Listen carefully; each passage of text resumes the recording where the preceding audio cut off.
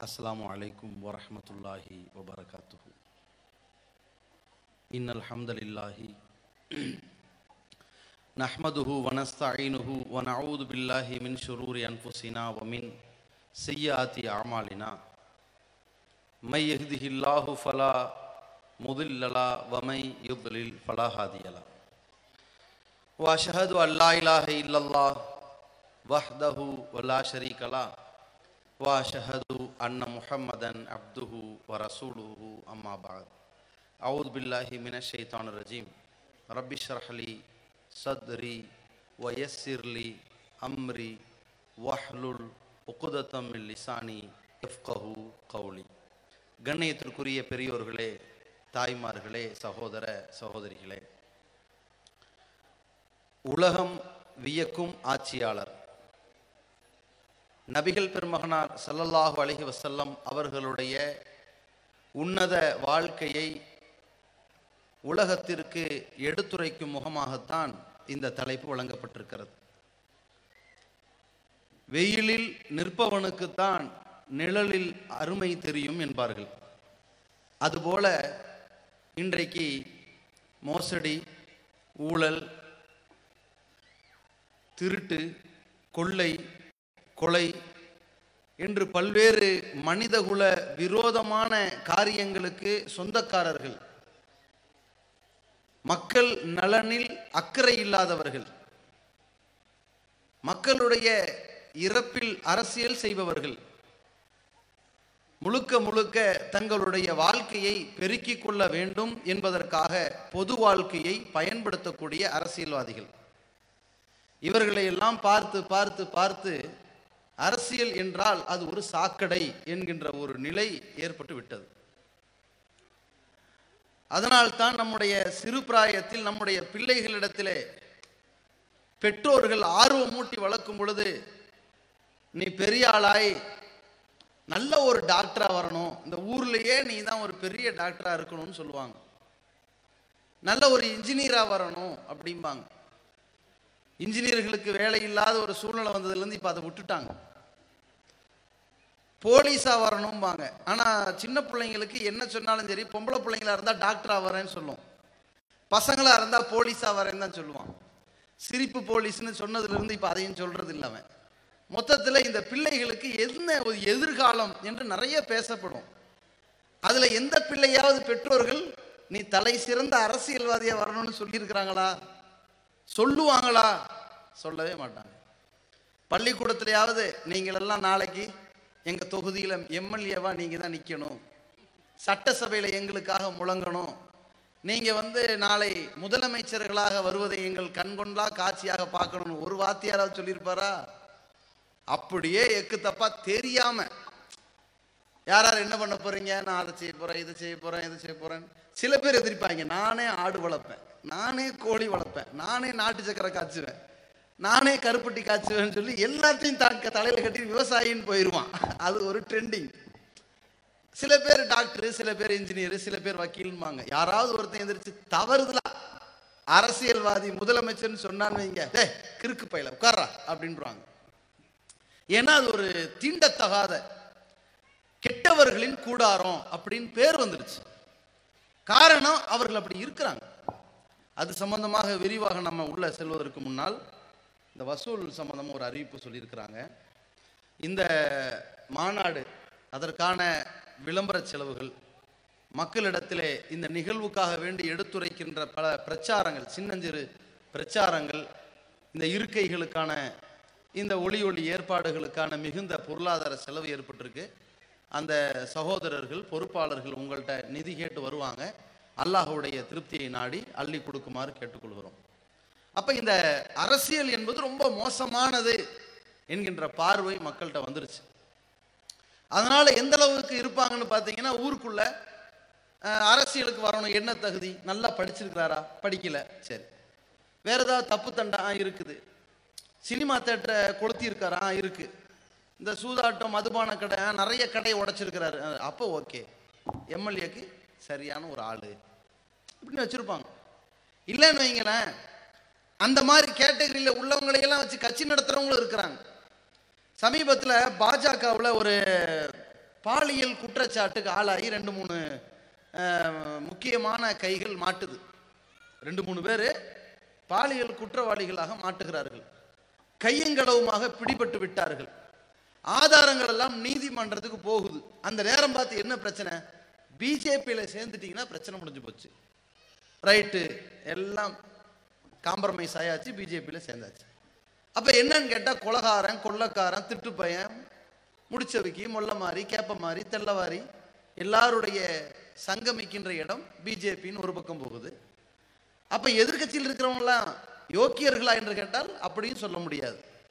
அங்கே பார்த்தீங்கன்னு சொன்னால் இதை வைத்து எவ்வளவு சுரண்டலாம், எவ்வளவு சம்பாதிக்கலாம், ரியல் எஸ்டேட் மாதிரி ஒரு பெரிய பிஸ்னஸாக இந்த அரசியல் களம் இருப்பதை பார்க்குறோம். அதனால தான் எப்படியாவது இதில் ஜெயிக்கணும், வாழ்வா சாவா போராட்டம். நல்லா புரிஞ்சுக்குங்க, வாழ்வா சாவா போராட்டம் மாதிரி இதை எதிர்பார்த்து கொண்டிருப்பவர்களை பார்க்குறோம்.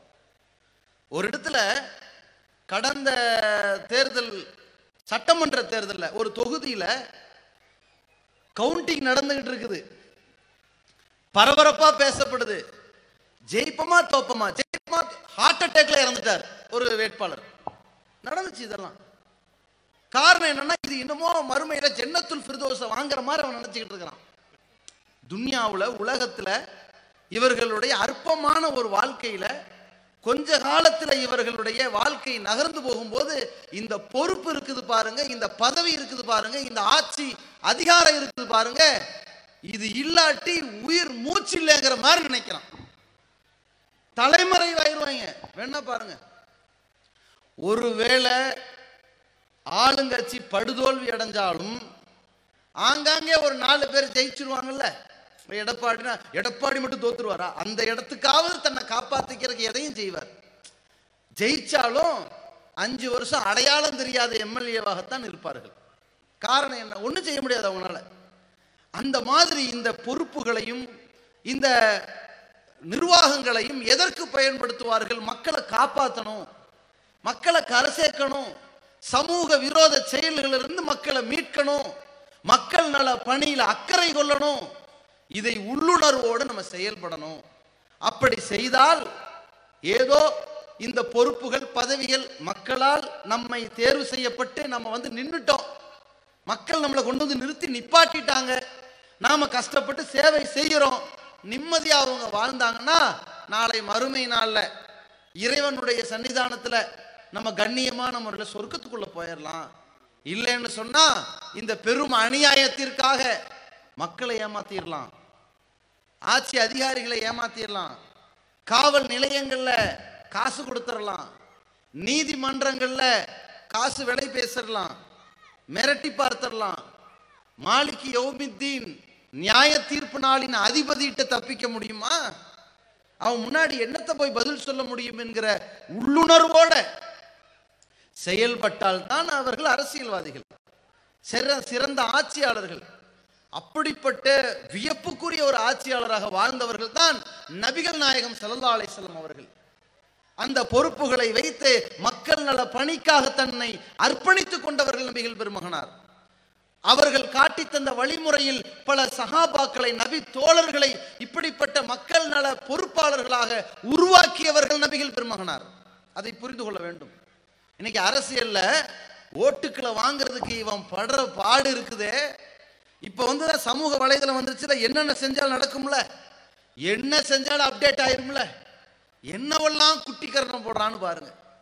வேட்பாளர் போறாரு, வேகமா வீட்டுக்குள்ள போய் சமையலறைக்கு போய் என்ன பண்றீங்க, வெண்டைக்காய் போறீங்க, சாப்பிட்ட நல்லா இருக்குதுங்க, உங்களை மாதிரி ஒரு கைப்பக்குவம், எனக்கு ஓட்டு போட்டுருங்க.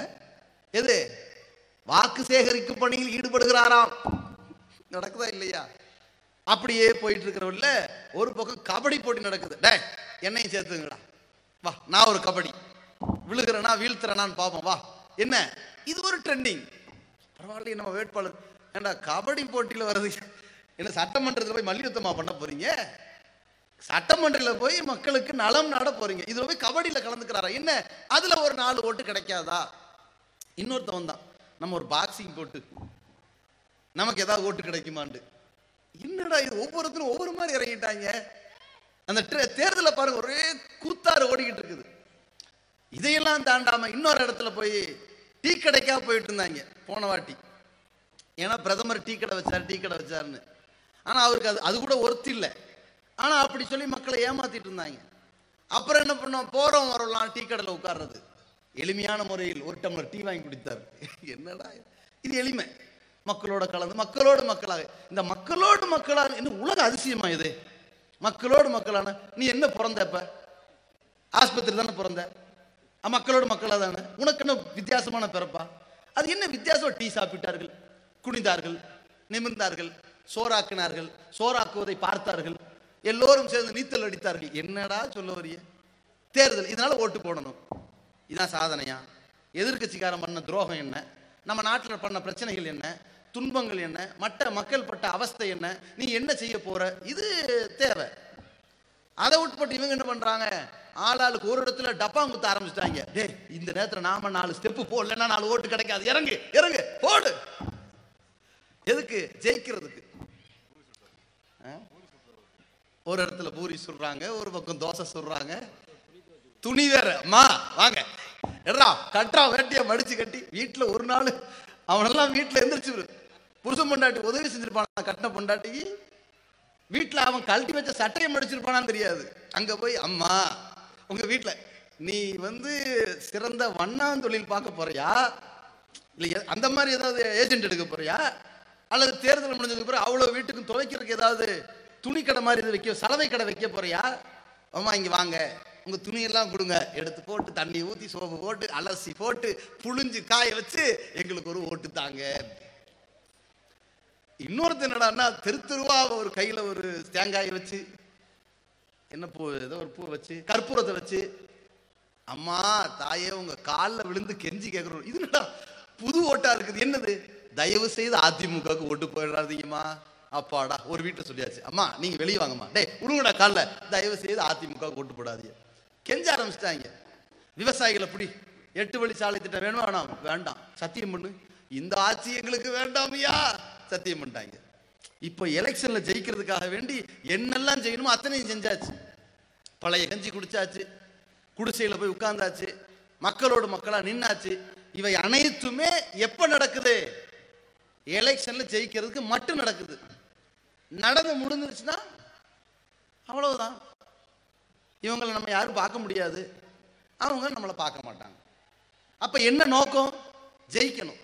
ஜெயிப்பதற்காக வேண்டி எத்தகைய தியாகத்தையும் செய்வதற்கு களமிறங்கி இருக்கிறார்கள். ஆனால் நபிகள் பெருமானார் ஸல்லல்லாஹு அலைஹி வஸல்லம் அவர்கள் மன்னராக வாக்கு சேகரித்து வரல, 2 பேர் போட்டியிட்ட நிலையில ஜெயிச்சு வரல, ஜனாதிபதியாக நியமிக்கப்பட்டுட்டாங்க. அங்க இருக்கிற மக்கள் நீங்க தான் ஜனாதிபதி நியமிச்சிட்டாங்க. நியமித்ததற்கு பிறகு மக்கள் நினைத்தால் வேற ஒரு நபரை ஆட்சியாளராக்க முடியும். எப்ப?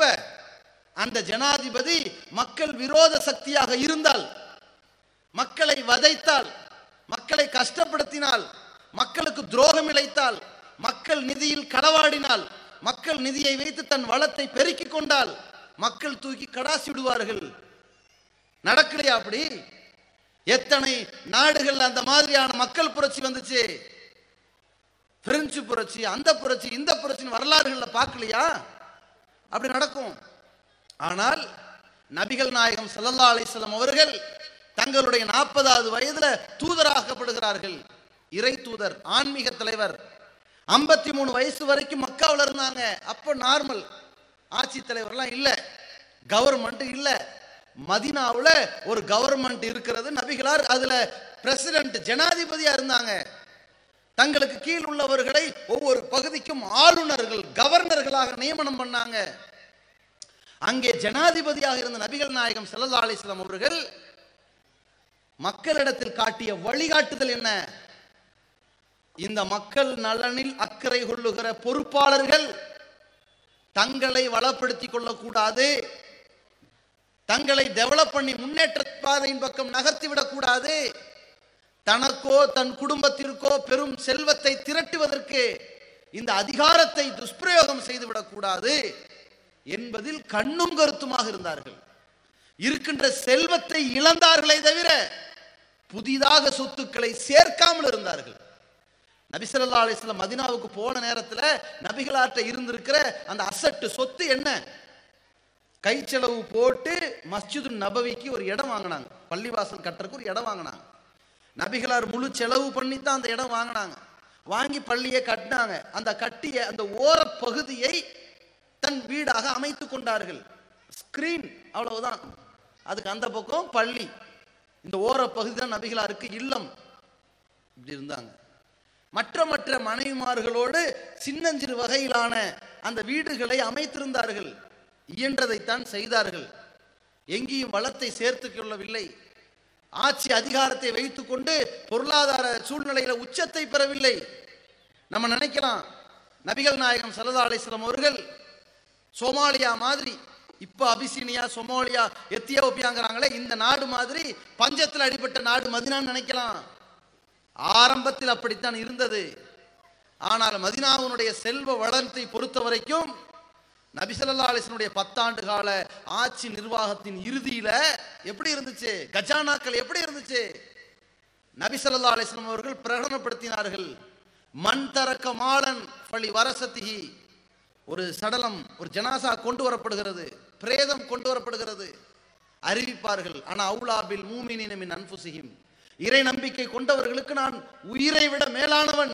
இருந்தாலும் சொத்துக்களை விட்டு சென்றால் அதை பிள்ளைகளே எடுத்துக்கொள்ளுங்கள், நான் தான் உயிரை விட மேலானவன், ஏன்ட்ட கூடன்னு கேட்க மாட்டாங்க ரசூலுல்லாஹ். பிள்ளைங்க எடுத்துக்க. ஒமன் தரக்க கல்லன், யார் சுமைகளை விட்டு சென்றார்களோ என்கிட்ட கூட்டிட்டு வாங்க. ஏன்ட்ட வாங்க. பாப்பா இறந்துட்டாரா, பிள்ளைகள் கஷ்டப்படுதா, மனைவி கைவிடப்பட்டிருக்கிறாரா, அவர்களுடைய பொருளாதார சுமை இருக்குதா, கடன் சுமை இருக்குதா, கவர்மெண்ட் பொறுப்பெடுத்துக்கும். எப்படின்னு பாருங்க.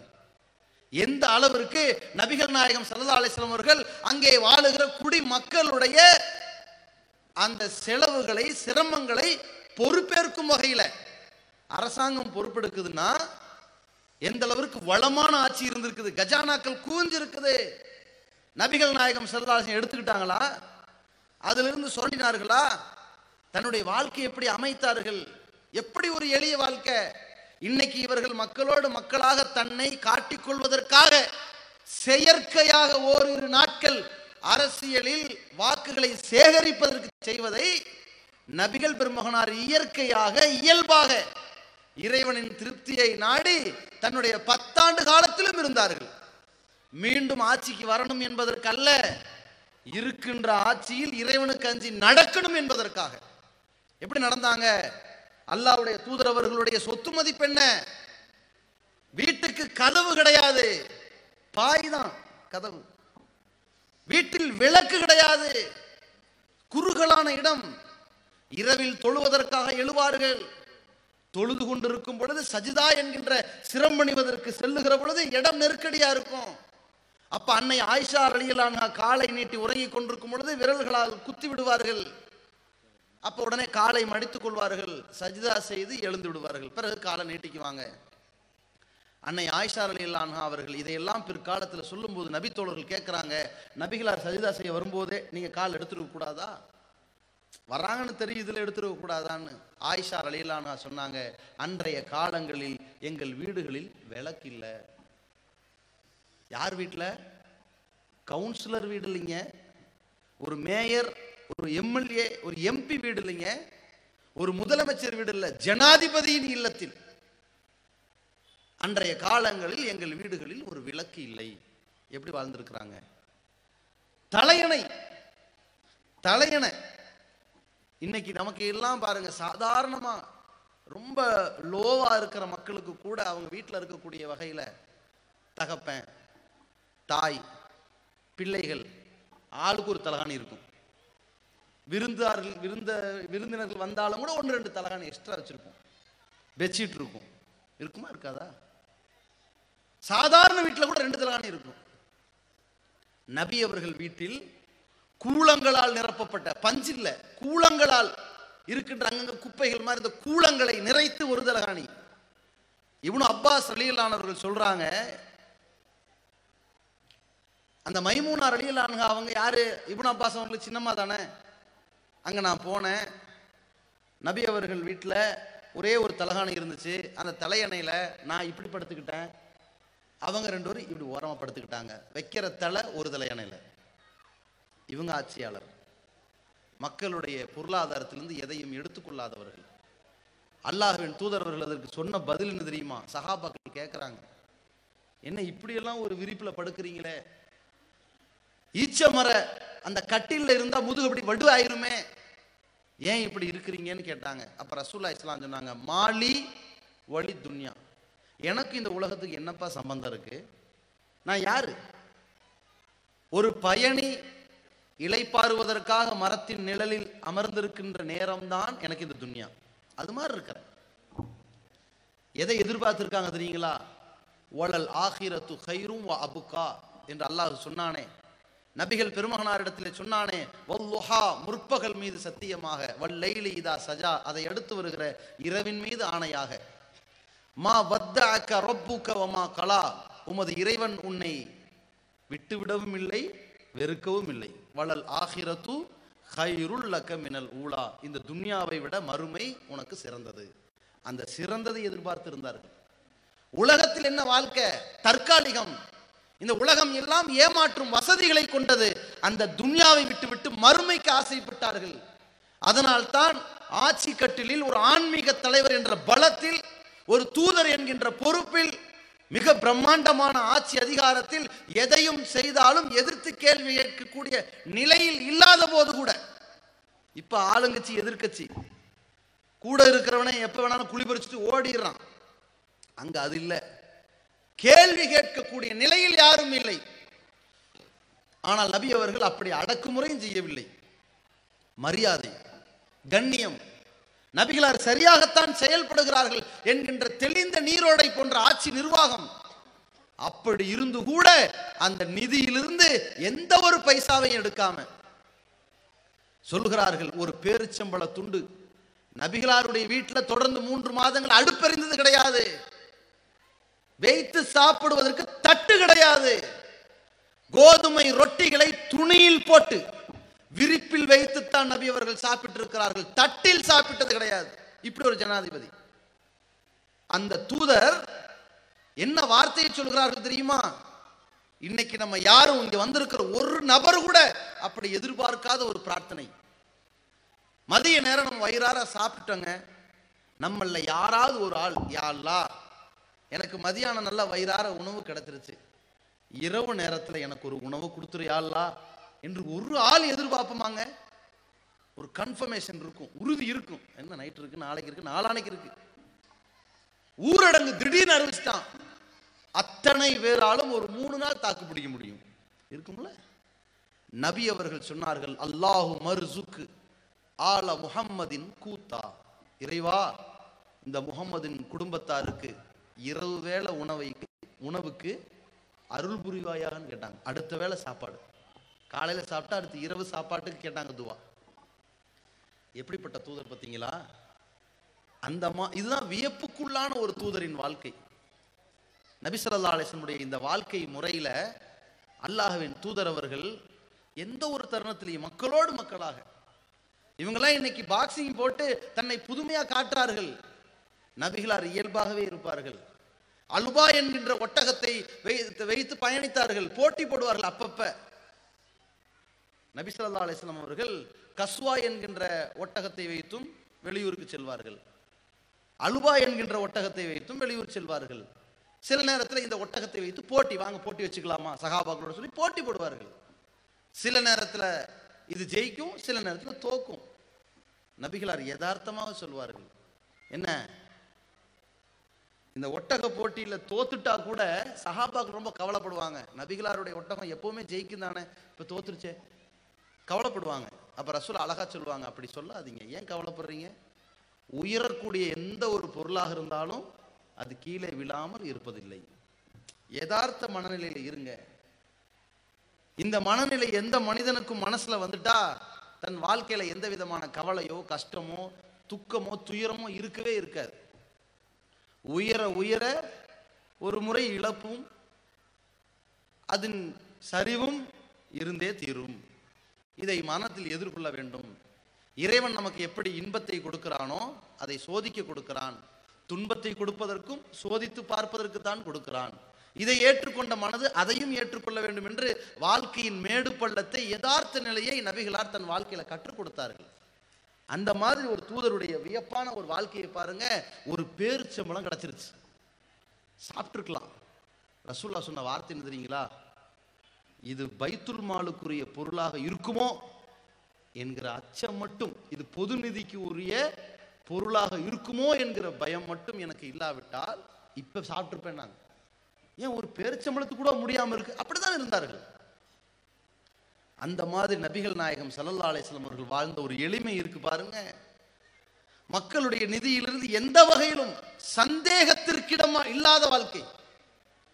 என்ன இது? கஜானாக்கள் குவிந்திருக்கிறது, இவருடைய கையில் எந்தவித பொருளாதாரமும் இல்லாமல் இருந்தது, கஜானாக்கள் இவர் கட்டுப்பாட்டில் இருக்கிறது. திடீரென்று வலம் வருகிறார், பிரம்மாண்ட வளர்ச்சியை அடைகிறார், பெரும் செல்வந்தராகிறார், இவருக்கு இல்லாத சொத்து பத்துக்கள் இல்லை என்கிற அளவிற்கு பெயர் பெறுகிறார். என்ன பின்னணி, என்ன ஒரு சர்ச்சை, ஒரு சந்தேகம் மக்கள் தோன்றுமா தோன்றாதா? இயல்பு தோன்றும். அப்படி தோன்றுகிற பொழுது அந்த இடத்திலே தெளிந்த நீரோடை போன்று அந்த ஆட்சி பொறுப்பில் உள்ளவர்கள் தெளிவுபடுத்திவிட வேண்டும். இங்க பாருங்க, இது மக்கள் நிதி, இது இருந்து 5 பைசா நான் எடுக்கல, எந்த மாதிரி நிதியை வைத்தேனோ அதே நிதி இதுதான். 10 கோடி ரூபாய் பணம், 100 கோடி ரூபாய் பணம், கட்டு கட்டா பணம், எந்த சீரியல் நம்பரோட கொடுத்தீங்களோ அதை எடுத்து பாருங்க. 2000 ரூபாய் தாள் 4 500 ரூபாயை நான் மாத்தல, அது ரொட்டேஷன். பல நூறுகளாக கட்டுக்களை மாற்றல. எந்த 2000 ரூபாய் தாளா வச்சிருக்கிறையோ அதுல நம்பர் போட்டு வச்சிருக்கிற அந்த சீரியல் நம்பரோட எடுத்துட்டு போ. இது நேர்மை. எப்படிப்பட்ட நேர்மை இருக்கணும்? மக்கள் சந்தேகப்பட்டு விடுவார்களோ என்று தெளிவுபடுத்துற நேர்மை இருக்கணும். சந்தேகப்படட்டும், கேள்வி கேட்கட்டும், அப்புறம் பார்ப்போம் என்ற அசட்டை இல்ல, மக்கள் சந்தேகப்படக்கூடாது என்கிற தெளிவு இருக்கணும். எப்படி இருந்தாங்க ரசூலுல்லாஹ்? ஒரு பெண்ணிடத்திலே பேசிக் கொண்டிருக்கிறார்கள், சஹாபாக்கள் 2 பேர் நின்று கொண்டிருக்கிறார்கள். கூப்பிட்டு ரசூலுல்லாஹ் சொன்னாங்க, இது யார்? என் மனைவி சஃபியா. சஹாபாக்கள் கேட்டாங்க, அல்லாஹ்வின் தூதரே, உங்களையா சந்தேகப்படுவோம்னு. அப்ப நபி ஸல்லல்லாஹு அலைஹி வஸல்லம், ஒரு ஆட்சியாளர், ஒரு ஆன்மீக தலைவர் எந்த அளவுக்கு பேசிய தூதர் தெரியுமா? அலா அறிந்து கொள்ளுங்கள், இன்ன அத்துக்காக்கும் வ அலமக்கும் பில்லாஹி அன, உங்கள் அத்தனை பேரை விட அல்லாஹ்வை அறிந்தவனும் அஞ்சுபவனும் நான் என்று சொன்னவர்கள் ரசூலுல்லாஹ். அந்த ரசூலுல்லாஹ் தெளிவுபடுத்துறாங்க, இது என் மனைவியாக்கும் அப்படின்னு. சஹாபாக்கள் சொன்னாங்க, உங்களை போய் சந்தேகப்படுவோமா? அப்ப ரசூலுல்லாஹ் சொன்னாங்க, இன்ன ஷைத்தான யஜ்ரி மினல் இன்சானி மஜ்ரத்தம், இரத்த நாளங்களில் ஓடக்கூடிய இடத்துல ஷைத்தான் ஓடிக்கொண்டிருக்கிறான், உங்கள் உள்ளத்தில் ஒன்றை போட்டு விடுவான். எப்படி முன்னறிவிப்போடு தெளிவுபடுத்தினாங்க பார்த்தீங்களா? அந்த தெளிவு பொது நிதியை கையில் வைத்திருக்கிற ஒவ்வொரு ஆட்சியாளனுக்கும் இருக்க வேண்டுமா, இருக்கக்கூடாதா? நபிகளார் இருந்தார்கள். பொது நிதி தன் வீட்டுக்கு வருகிறது, தொழுது முடித்தவுடன் ஓடுகிறார்கள். சில ஆபரணங்கள் அது பொது நிதிக்கு உரியது, உடனே கொண்டு போய் அதை சேர்த்தார்கள். இதுதான் இறை தூதர். மக்கள் நலனை மட்டும் அக்கறை கொண்ட தூதர், மறுமைக்கு அஞ்சிய தூதர், சிறந்த வியத்தகு ஆட்சியாளர், வியக்கத்தகுந்த ஆட்சியாளர். இப்படி அரசியல்வாதியை பார்க்க முடியுமா? எலெக்ஷன் டைம்ல தன் சொத்து கணக்கு வெளியிட லட்சணத்தை பார்த்தீங்களா? இவர்கள் பின்னால் படைபலம் இருக்கிறது, காரில் வலம் வருகிறார்கள், பெரும் மாடி வீடு கட்டி இருக்கிறார்கள். அவர்கள் வீட்டில் வளர்க்கின்ற நாய்க்கு கூட அவர்கள் போடுகிற தீனிக்கே மாசம் 50,000 ரூபாய் செலவாகும். இவர்கள் வருமான சான்று காட்டுகிறார்கள், வேட்புமனு தாக்கல் பண்ணுகிறார்கள், மாசம் எனக்கு 2000 ரூபாய் தான் வருமானம். எலெக்ஷன் கமிஷன் ஆடி போயிட்டான், செல்லாதுன்ட்டான். சரி போயிட்டு வந்து 10,000 ரூபாய் வருமானம் இருக்கான், நம்பிட்டான். நிலைமை பார்த்தீங்களா? ஏன் இவ்வளவு? அந்த அளவிற்கு இதுக்குன்னே சொல்லி ஏதோ ஒரு ஊர்ல ஒரு வேட்பாளர் வந்தார். உன்கிட்ட எவ்வளவு இருக்குது? 80,000 கோடி ரூபாய் பணம் இருக்குது அப்படின்னா. ஏன் அப்படி சொன்னாதான் நீங்க ஏத்துக்குவீங்க? ஆட்சிக்கு வந்து என்ன செய்ய போற? அவ்வளோ பேருக்கும் 50 லட்சம் ரூபாய் பணம் தர போறேன்னா. ஏன் அப்படி சொல்லி ஏமாத்தி ஓட்டு வாங்குறாங்கன்னா. இப்படி விளையாட்டு பண்றதுக்குன்னே ஒரு வேட்பாளர் வந்தான். இப்படி வித்தியாசமா அதுலயும் பாத்தீங்கன்னா மக்களை காப்பாத்துறதுக்கு தான் வாக்களிக்கணும், தேர்தல் அறிக்கை சமர்ப்பிக்கணும். இன்னைக்கு எந்த அளவுக்கு போயிட்டாங்கன்னா மக்களை வதைக்கிறதுக்கு தேர்தல் அறிக்கை. எந்த அளவுக்கு பெட்ரோல் டீசல் விலையேறி விட்டது தெரியுமா? வெங்காயத்தின் விலை தெரியுமா? தக்காளியின் விலை தெரியுமா? இஞ்சி பூண்டின் விலை தெரியுமா? ஒரு நியாயம் இருக்கிறது. ஒரு கோட்டை அடிப்பதற்கு எவ்வளவு செலவு ஏற்படுகிறது தெரியுமான்றான் தேர்தல். அதனுடைய ஆஃப் பாயிலுக்கு நான் எவ்வளவு கஷ்டப்பட வேண்டியிருக்கிறது தெரியுமா? அங்கே ஒரு வாட்டர் பாட்டிலுக்கு நான் கொடுக்கின்ற காசின் விலை தெரியுமா? மக்களை, நாங்கள் ஆட்சிக்கு வந்தால் கோட்டர் ஃப்ரீ. நிலைமை பார்த்தீங்க. இதெல்லாம் நகைச்சுவையாக கேள்விப்பட்ட காலம் போன்று நிதர்சனமாயிருச்சு. நீ எதுக்கு மக்களை சாகடிக்கிறதுக்கு ஜெயிக்க போறியா, வாழ வைக்கிறது ஜெயிக்க போறியா? நபிகள் பெருமகனார் ஸல்லல்லாஹு அலைஹி வஸல்லம் ஆட்சிக்கு வருகின்ற தருணத்தில் மது தடை செய்யப்படாத நிலை. வீட்டுக்கு வீடு தண்ணீர் குடிக்கிற மாதிரி மது இருந்துச்சுங்க. திராட்சை ரசம் தானே, பேரிச்சம்பழத்தினுடைய ஊற வைக்கப்பட்ட பொருள் தானே இருந்துச்சு. போதை ஊட்டும் மது இருந்துச்சு. அது பீப்பாயா. நம்ம வீட்டில் யாராவது இருக்குமா? வாங்க சாப்பிடலாம், இல்லை பரவாயில்ல. டீயாவது சாப்பிட்டு போங்க, இல்லை பரவாயில்ல. ஒரு டம்ளர் தண்ணியாவது குடிச்சிட்டு போங்க. இப்படின்னு நம்ம பழகி வச்சிருக்கிறோம். நம்ம யாராவது வாங்க ஒரு கோட்டை அடிச்சுட்டு போயிடுவோம், இல்லை பரவாயில்ல வீட்டுக்கு ஒரு கேனாவது தூக்கிட்டு போங்க. இப்படி சொல்லுவோமாங்க? சொல்லவே மாட்டோம். அன்றைக்கு அப்படி இருந்துச்சு. ஏன்? யதார்த்தம், சர்வசாதாரணம். அல்லாஹ்வின் இறை வசனம் வருகிறது, இது மனித குலத்திற்கு கேடு. இன்னமல் ஹம்ரு வல் மைசிர் வல் அன்சாப் வல் அஸ்லாம் ரிஜ்சும் மின் அமலி ஷைத்தான். மது, சூது இதெல்லாம் ஷைத்தானின் அருவருக்கத்தக்கவை, இது தீங்கிழைப்பவை, இதை விட்டு விலகுங்கள் என்று வருகிறது. உடனே அல்லாஹ்வின் தூதர் ஒரு பிரசிடென்ட் பிரகடனப்படுத்தினாங்க. இவன் சொன்னான்ல 500,000 தடையோட எல்லாரும் தெரிச்சிட்டு போய் பேங்க் முன்னாடி நின்னானே, அப்படி அல்ல. நபிகளார் அறிவித்தார்கள், மக்களை சாகடிக்கிற, மக்களை நோகடிக்கின்ற, குடியை கெடுக்கின்ற மது, இன்னல் ஹம்ர கது ஹுர்ரிமத், மது தடை செய்யப்பட்டு விட்டது. நாங்க உடனே அதற்கு கட்டுப்பட்ட மக்கள் பீப்பாய் கொட்டுங்கன்னு கொட்டினாங்க. ஆறுகளாக ஓடுச்சு. எவ்வளவு வச்சிருக்காங்க பார்த்தீங்களா? இவனும் என்ன கவலைப்பட்டாங்க தெரியுமா? ஊரடங்கு நேரத்தில் மக்கள் மதுபானத்தை பெற முடியாமல் எப்போ சிரமப்படுவாங்க. ஆமா, பேராசிட்டமல் 250 அதை குடிக்கலன்னா செத்துருவான் பாருங்க. ஏண்டா சளி மருந்தாடா கொடுக்குறீங்க, எலி மருந்துலடா கொடுக்குறீங்க? அது வேற. வேண்டுமென்றால் நீங்கள் 4 பாட்டில் வாங்கி வீட்டில் வைத்து குடிங்கள். ஆமா, கூட்டு கொடுத்துரும் பாருங்க. நல்லது ஒரு குடும்பம், பல்கலைக்கழகம். ரொம்ப ஆர்வம், ரொம்ப அக்கறை. பொங்கலுக்கு அனைவருக்கும் 1000 ரூபாய். ஏண்டா ஏற்கனவே பல கோடி ரூபாய் கடன் பட்டிருக்கிறிய, ஜிஎஸ்டி காசு எல்லா காசு கவர்மெண்ட், சென்ட்ரல் கவர்மெண்ட் உனக்கு தரவும் மாட்டேங்கிறான். கஜா புயலுக்கு 14,000 கோடி கேட்டு 1000 கோடி தந்து உன்னை பிச்சைக்கார மாநிலமா பார்க்கறான். இப்படிப்பட்டவன்ட்ட கேட்கறதுக்கு துப்பில்லாம இருக்கிற இவ்வளவு கோடி ரூபாய் நஷ்டத்துல வச்சுக்கிட்டு எப்படிரா 1000 ரூபாய் கொடுக்குறீங்கன்னா, இப்படி கொடுத்து இப்படி வாங்கிடுவோம்னா. அதாவது தாய்மார்கள் கையில ரேஷன் கடைக்கு போய் கொடுத்துருவோம், புருஷ குறி அப்படின்னு வாங்கிட்டு போய் டாஸ்மாக் கடையில் ஒப்படைச்சிருவான். இது வரவு, அது செலவு, இது பற்று, அது இருப்பு. நல்லா நடத்துறாங்க ஆட்சி. நடக்குதா இல்லையா? இதான் ஆட்சியா? இதான் மக்களை காப்பாத்துறதா? இப்படி இருந்தா மக்கள் உருப்பிடுவாங்களா? அல்லாஹ்வின் தூதர் அவர்களுடைய உள்ளுணர்வு எவ்வளவு தெளிவா சொன்னாங்க தெரியுமா? யார் பிறர் நலம் நாடுகிற பொறுப்பை ஏற்றுக்கொண்டு, பொறுப்பு வந்துருச்சு இப்ப, அவர்கள் மீது நலம் நாடாமல் இருக்கிறானோ சொர்க்கத்தின் வாசனை கூட நுகர மாட்டான், நரகத்தில் போய் கிடப்பான், அல்லாஹ்வின் கோபத்திற்கு ஆளாயிருப்பான். அந்த இறைவன் நம்மை தண்டிப்பான்கிற இந்த துளி அச்சம் இருந்தால்தான் வாழுகிற காலத்துல கொஞ்சமாவது மக்களுக்கு நல்லது செய்வான். இல்லாட்டி அந்த பொறுப்பை ஏற்காம ஒதுங்கி சும்மா இருப்பான். அல்லாஹ்வின் தூதர் அவர்கள் உலகத்திற்கு மிகப்பெரிய முன்னோடியான ஒரு ஆட்சியாளராக, எந்தவித பொருளாதாரத்தை சுரண்டாதவர்களாக, எந்த விதமான பெருமை பாராட்டுகளை எதிர்பார்க்காதவர்களாக, தனக்கான பேனர்கள், தனக்கான போஸ்டர்கள், தனக்கான சிலைகள் என்று எதிர்பார்க்காதவர்களாக, தன்னை பார்த்து யாரும் மிரளக்கூடாது, தனக்காக யாரும் திரளக்கூடாது, தன்னை நோக்கி யாரும் ஓடோடி வரக்கூடாது, தனக்கு பின்னால் அடியெடுத்து யாரும் நடக்கக்கூடாது, தனக்காக வரவேற்பதற்கு எழுந்து நிற்கக்கூடாது, தன் காலில் விழக்கூடாது, தனக்காக சிரமணியக்கூடாது, தன்னை பார்த்து யாரும் அதிசய பிறவியாக கூட நினைத்து விடக்கூடாது என்று சமமாக வாழ்ந்த தூதர் ஒரு வியப்புக்குரிய ஆட்சியாளராக வாழ்ந்தார்களே. வாழ்ந்தது மட்டுமல்ல, லக்கது கானலக்கும் ஃபீ ரசூலில்லாஹி உஸ்வத்துன் ஹஸனா, இந்த தூதரிடத்தில் உங்களுக்கு அழகான முன்மாதிரி இருக்கிறது, ஒரு மாடல் ரசூலுல்லாஹ். நபிகளார் வாழ்ந்தாங்களே அதே மாதிரி இப்ப நம்ம வாழ்ந்து காட்டணும். இறை நம்பிக்கை கொண்டவர்கள், மக்கள் நல பணியில் உள்ளவர்கள் நபிகளார் எப்படி நடந்தாங்களோ நம்ம அப்படி நடக்கணும். நம்ம எம்எல்ஏவோ எம்பியோ யாரும் ஆகல, சாதாரண ஒரு ஊர்ல ஒரு பொறுப்பாளராக இருக்கிறோமா, நபிகள் நாயத்தமா நம்ம நடந்து காட்டணும்.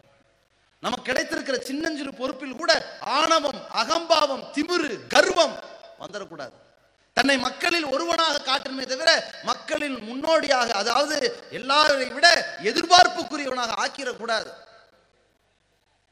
அனைவருக்கும் மிகச் சிறந்த பொறுப்பாளன் அல்லாஹுதான் என்று அல்லாஹ்வை முன்னிலைப்படுத்தக்கூடியவனாக ஒருத்தன் இருக்கணுமே தவிர தன்னை முன்னிலைப்படுத்துபவனாக இருக்கவே கூடாது என்று வழிகாட்டி கொடுத்தவர்கள் தான் நபிகள் பெருமானார்.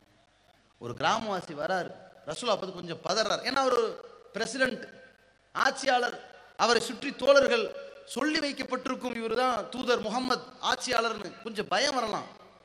கிராமவாசி பார்த்து பதறார். ரசூலா சொன்னாங்க, பயப்படாதப்பா, காஞ்சு போன உப்பு கண்டத்தை சாப்பிட்ட பெண்ணுக்கு பிறந்தவன் நான்.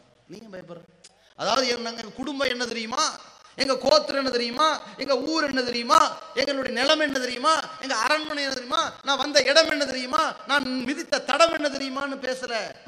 உப்பு கண்டத்தை சாப்பிட்ட ஒரு உம்மாவுக்கு பிறந்தவன் பானா, எவ்வளவு அழகான வார்த்தை. எப்படி மக்களோடு மக்களா அவர்கள் நடந்து கொண்டார்கள் பாருங்க. இதுதான் வியப்பிற்குரிய நிலை. ஆட்சிக்கு வருவதற்காக நடிக்க கூடாது, வந்ததற்கு பிறகும் அப்படி நடக்க வேண்டும். அதான் உண்மையான ஆட்சியாளர். இந்த மாதிரியான சூழ்நிலைகள்லாம் நமக்கு ஒரு பாடத்தை கற்றுத்தருகிறது. மக்கள் நலனில் ஏதோ ஒரு பொறுப்பாளராக நாம் நியமிக்கப்பட்டால், அது எந்த இடமா இருந்தாலும், ஒரு கிளை தலைவராக இருந்தாலும் சரி, ஒரு மாவட்ட தலைவராக இருந்தாலும் சரி, ஒரு மாநில தலைவராக இருந்தாலும் சரி, அல்லது குடும்ப தலைவர் என்கிற அந்த பொறுப்பாக இருந்தாலும் சரி, ஒரு ஊர் தெருவுக்குள்ள ஒரு முக்கிய பொறுப்பாக 4 பேர், ஒரு சங்கத்திற்கு பொறுப்பாக வைத்திருந்தாலும் சரி, ஒரு கல்லூரிக்கு பொறுப்பாளராக இருந்தாலும் சரி, நாம் பணி செய்கின்ற இயக்கத்தில், அதாவது ஒரு நிறுவனத்திற்கு பொறுப்பாளராக இருந்தாலும் சரி, நான் சொல்லுகிற இத்தனை இலாக்கால யாரோ ஒருத்தர் ஏதோ ஒரு பொறுப்புல போய் சேர்ந்துருவீங்க. அங்கே நீதமாக, நேர்மையாக, கண்ணியமாக, இறைவனை மட்டும் பணிந்தவனாக, நன்மைக்கும் நியாயத்திற்கும் மட்டும் துணை நின்றவனாக நடந்தால் அல்லாஹ்விடத்தில் நற்கூலி கிடைக்கும். அல்லாஹ் திருப்தி அடைவான், அல்லாஹ் நமக்கு சொர்க்கத்தை கொடுப்பான். இதில் நடக்க தவறினால் அந்த ரப்புல் ஆலமீன் நம்ம மீது கோபப்பட்டு நம்மை நரகத்தில் தள்ளிடுவான். இதை ஒரு பாடமாக, படிப்பனையாக எடுத்துக்கொள்ள வேண்டும். அடுத்து இப்ப நாம வாழுகின்ற நிலை, ஒரு எலெக்ஷன் நேரம், கெடுபிடியான ஒரு கட்டம், யாருக்கு வாக்களிப்பதுங்கிற மாதிரியான ஒரு தேடல். இது ஒவ்வொரு இயக்கத்தவர்களிடமிருந்து ஒரு எதிர்பார்ப்பு. இவர்கள் யாரை ஆதரிக்க சொல்லுகிறார்கள், யாருக்கு வாக்களிக்க தூண்டுகிறார்கள், யாருக்கு வாக்களிக்க வேண்டாம் என்று தடுக்கிறார்கள் என்கின்ற மாதிரியான ஒரு எதிர்பார்ப்பு எல்லா மக்கள்கிட்டையுமே இருக்கும். தமிழ்நாடு தௌஹீத் ஜமாத் என்ற இந்த இயக்கத்தை பொறுத்தவரையும், இந்த இயக்கத்தில் இந்த கட்சிக்கு நீங்கள் வாக்களியுங்கள் என்று கருத்து சொல்லுகிற ஒரு இயக்கம் கிடையாது. அதே நேரத்தில் மக்கள் எந்த கட்சிக்கு வாக்களித்தால் அதில் பாதாளத்தில் தள்ளப்படுவார்கள், சமூக உரிமைகளை இழப்பார்கள், பெரும் பாதிப்புக்கு உள்ளாவார்கள் என்பதை தவறாமல் சொல்லிக் கொண்டிருக்கின்ற ஒரு இயக்கம். பிஜேபி இந்த நாட்டிலே மாடுகளுக்கு முக்கியத்துவம் வழங்குவதன் பெயரால் மனிதர்களை கொலை செய்கின்ற ஒரு ஆட்சி. சிஏஏ என்ஆர்சி என்ற பெயரால் சிறுபான்மை மக்களை வதைக்கின்ற ஒரு ஆட்சி. ஜிஎஸ்டி 500,000 தடை என்ற பெயரால் அந்த நாட்டு மக்களை நிர்மூலமாக்கி இருக்கின்ற ஒரு ஆட்சி. இவை அனைத்திற்கும் நரேந்திர மோடி தலைமையிலான அந்த பிஜேபி என்பது மட்டும் சட்டம் ஏற்றவில்லை. இவை அனைத்திற்கும் வாக்கெடுப்பிற்கு மிக முக்கிய ஊண்டுகோலாக இருந்தது 2 கட்சி. ஒன்று மும்பை சிவசேனா, இன்னொன்று தமிழகத்தின் அதிமுக.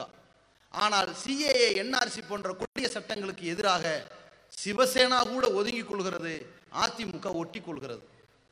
இந்திய நாட்டில் மிகப்பெரிய ஒரு நாட்டு மக்களுக்கு எதிரான ஒரு துரோகத்திற்கு பெயர் போன கட்சியாக இந்த அதிமுக பெயர் பெற்றிருக்கிற காரணத்தினால் அதிமுக கூட்டணி வைத்திருக்கின்ற இந்த பிஜேபி, ஏன் இது இப்படி சொல்ல வேண்டியிருக்குன்னா, பிஜேபியோட கூட்டணி வைத்திருக்கிற அதிமுக இப்ப சொல்ல தேவையில்லை. ஏன்னா அவங்களே சொல்றது இல்லை. அதை பிஜேபி காரங்களே தன்னுடைய தொகுதியில் போய் பிரச்சாரம் பண்ணும்போது எந்த இடத்துலையும் மோடி போட்டோவை காணும். மோடியின் ஆசி பெற்ற வேட்பாளர்னு சொன்னா விரட்டி அடிச்சிருவாங்க. அவ்வளோ கடும் கோபத்தில் மக்கள் இருக்கிறதுனால மக்களை ஏமாத்துறாங்களாம். பெரிய தாமரையை போட்டாலும் தெரிஞ்சு போயிடும் அது முளைக்காத ஒண்ணுன்னு. அதையும் போட்டு புரட்சி தலைவர் எம்ஜிஆர் ஆசி பெற்ற வேட்பாளர், புரட்சி தலைவி ஜெயலலிதா அவர்கள் ஆசி பெற்ற வேட்பாளர் வேல்முருகன். இந்த முருகனுக்கு அந்த அம்மா என்னைக்கு ஆசீர்வாதம் கொடுத்தாங்கன்னு தெரியல. அடிச்சு விடு காசா பணமா. எங்க எந்த இடத்துலையுமே பிஜேபியினுடைய தலைவர்களை போடாத, உனக்கு ஓட்டு கிடைக்காது. ஏடிஎம்கே வாக்கு சேகரிக்கிற எந்த இடத்துலையும் பிஜேபி கொண்டு வந்துடாத, இருக்கிற ஓட்டும் போயிடும். மக்கள் விழித்துக் கொண்டிருக்கிறார்கள். இது பீகாரோ ஊபியோ அல்ல, இது தமிழ்நாடு. தெளிவா இருக்கிறாங்க. பிஜேபி அன்கோவுக்கு ஓட்டு இல்லைன்னு. இப்ப பிரச்சனையே என்னன்னு கேட்டீங்கன்னா, நிக்கிற பிரதான கட்சியில ஒன்னு பிஜேபி, இன்னொன்னு எதிர்கட்சி. இந்த இடத்துல பரபரப்பான ஒரு ஓட்டு சூழல் ஏற்படும் பொழுது அங்கே துணை கட்சிகளாக உதிரி கட்சிகளாக ஒன்றென்று சேர்ந்து கொண்டு இருக்கிறது. அமமுக, நாதாகவா, நாம் தமிழர். நாம் தமிழர் தான், அதுக்காக அதுக்கு வாக்களிக்க முடியுமா? மக்கள் மையம் நிக்கிறாங்க. என்னது சகாயம், பெருங்காயம், நிறைய ஏகப்பட்டது. என்னங்க இப்படி கிண்டல் பண்ண நினைக்காதீங்க.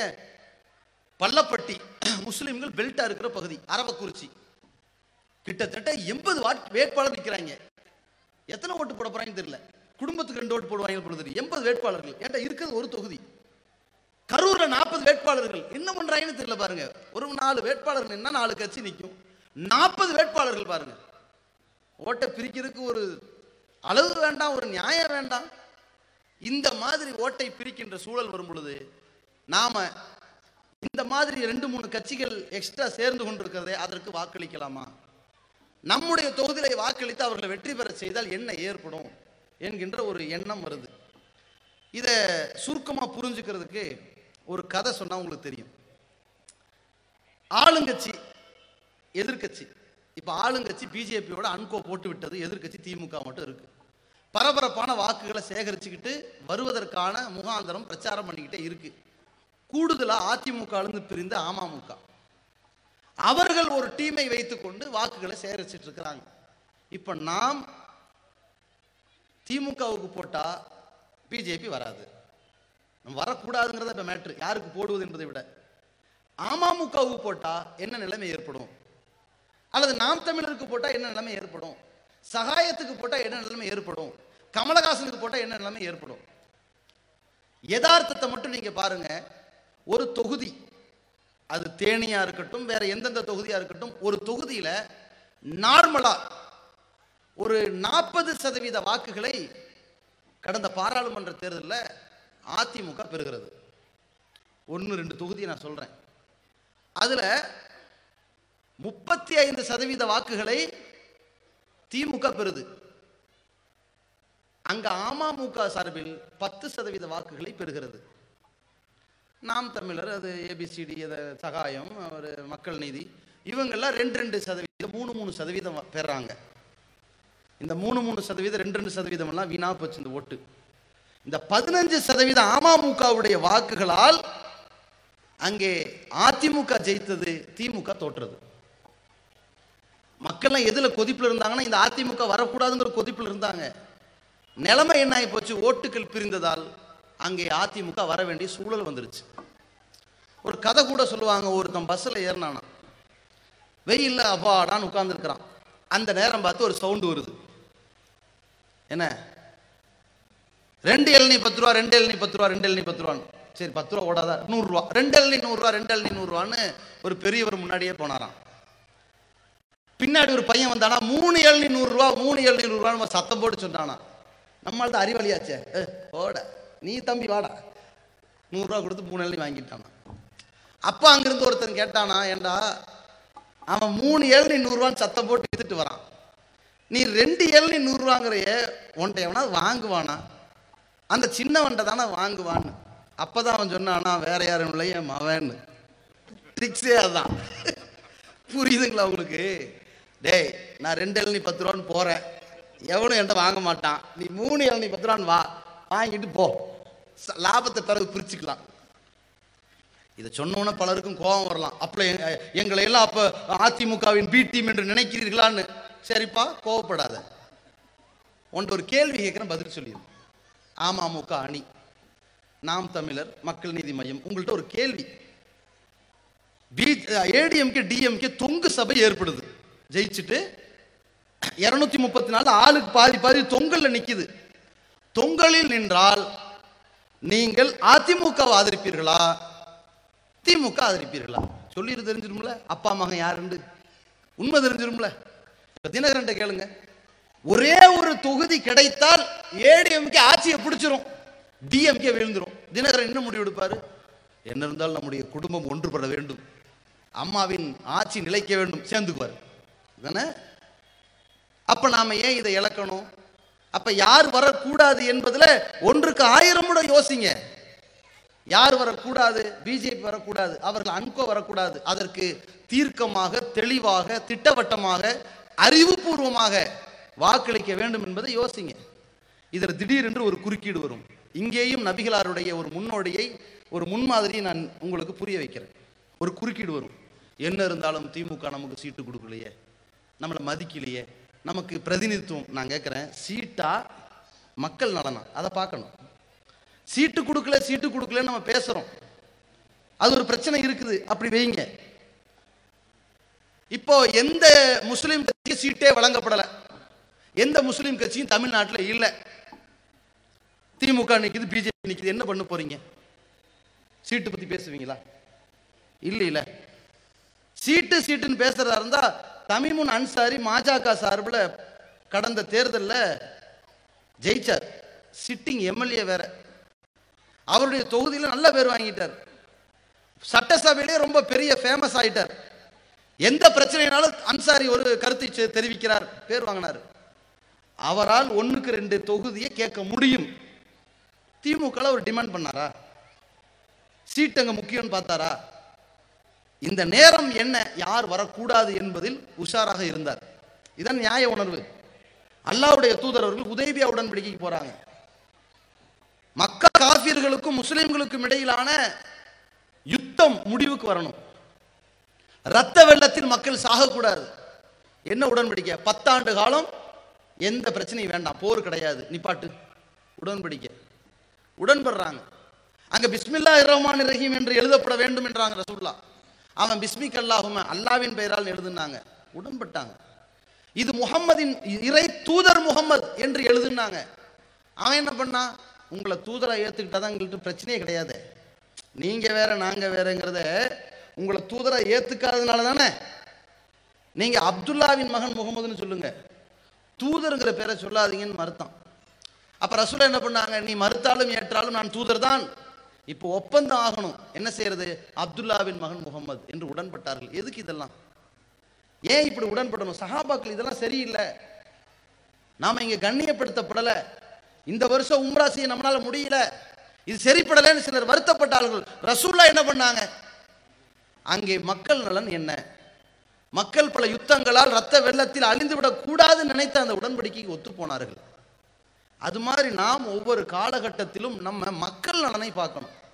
இன்னொரு கேள்வி வரலாம், பாண்டிச்சேரியில காங்கிரஸ்காரனே பிஜேபிக்கு போயிட்டான், திமுகவை போய் நம்புறீங்களேன்னு கேட்கலாம். நாம் ஒன்றை தெளிவாக சொல்லிக் கொள்கிறோம், நமக்கு திமுகவோ அதிமுகவோ பொறுப்பாளர்கள் கிடையாது. ஹஸ்புன் அல்லாஹ், நமக்கு அல்லாஹ் தான் பொறுப்பாளர். புரியுதுங்களா? நாம் எதிரிகளை சந்திக்கிறோம், ஒருத்தன் நல்லது செய்யலை, ஒருத்தன் நம்மளை சாகடிக்க போறான் என்பதை கவனத்தில் கொண்டு தான் வாக்களிக்கிறோம். நல்லது செய்யலைங்கிறதுக்காக வேண்டி ஊமையாக இருக்க போவதில்லை. சாகடிக்கக்கூடிய, எதிர்த்து நிற்கக்கூடிய, நம் உரிமைகளை பறிக்கக்கூடியவனுக்கு எதிராக எப்படி ரோட்ல போராடினோமோ, நமக்கு நல்லது செய்யாதவனுக்கு எதிராக ரோட்ல போராடத்தான் போறோம். அதை தெளிவாக நீங்கள் புரிந்து கொள்ளுங்கள்.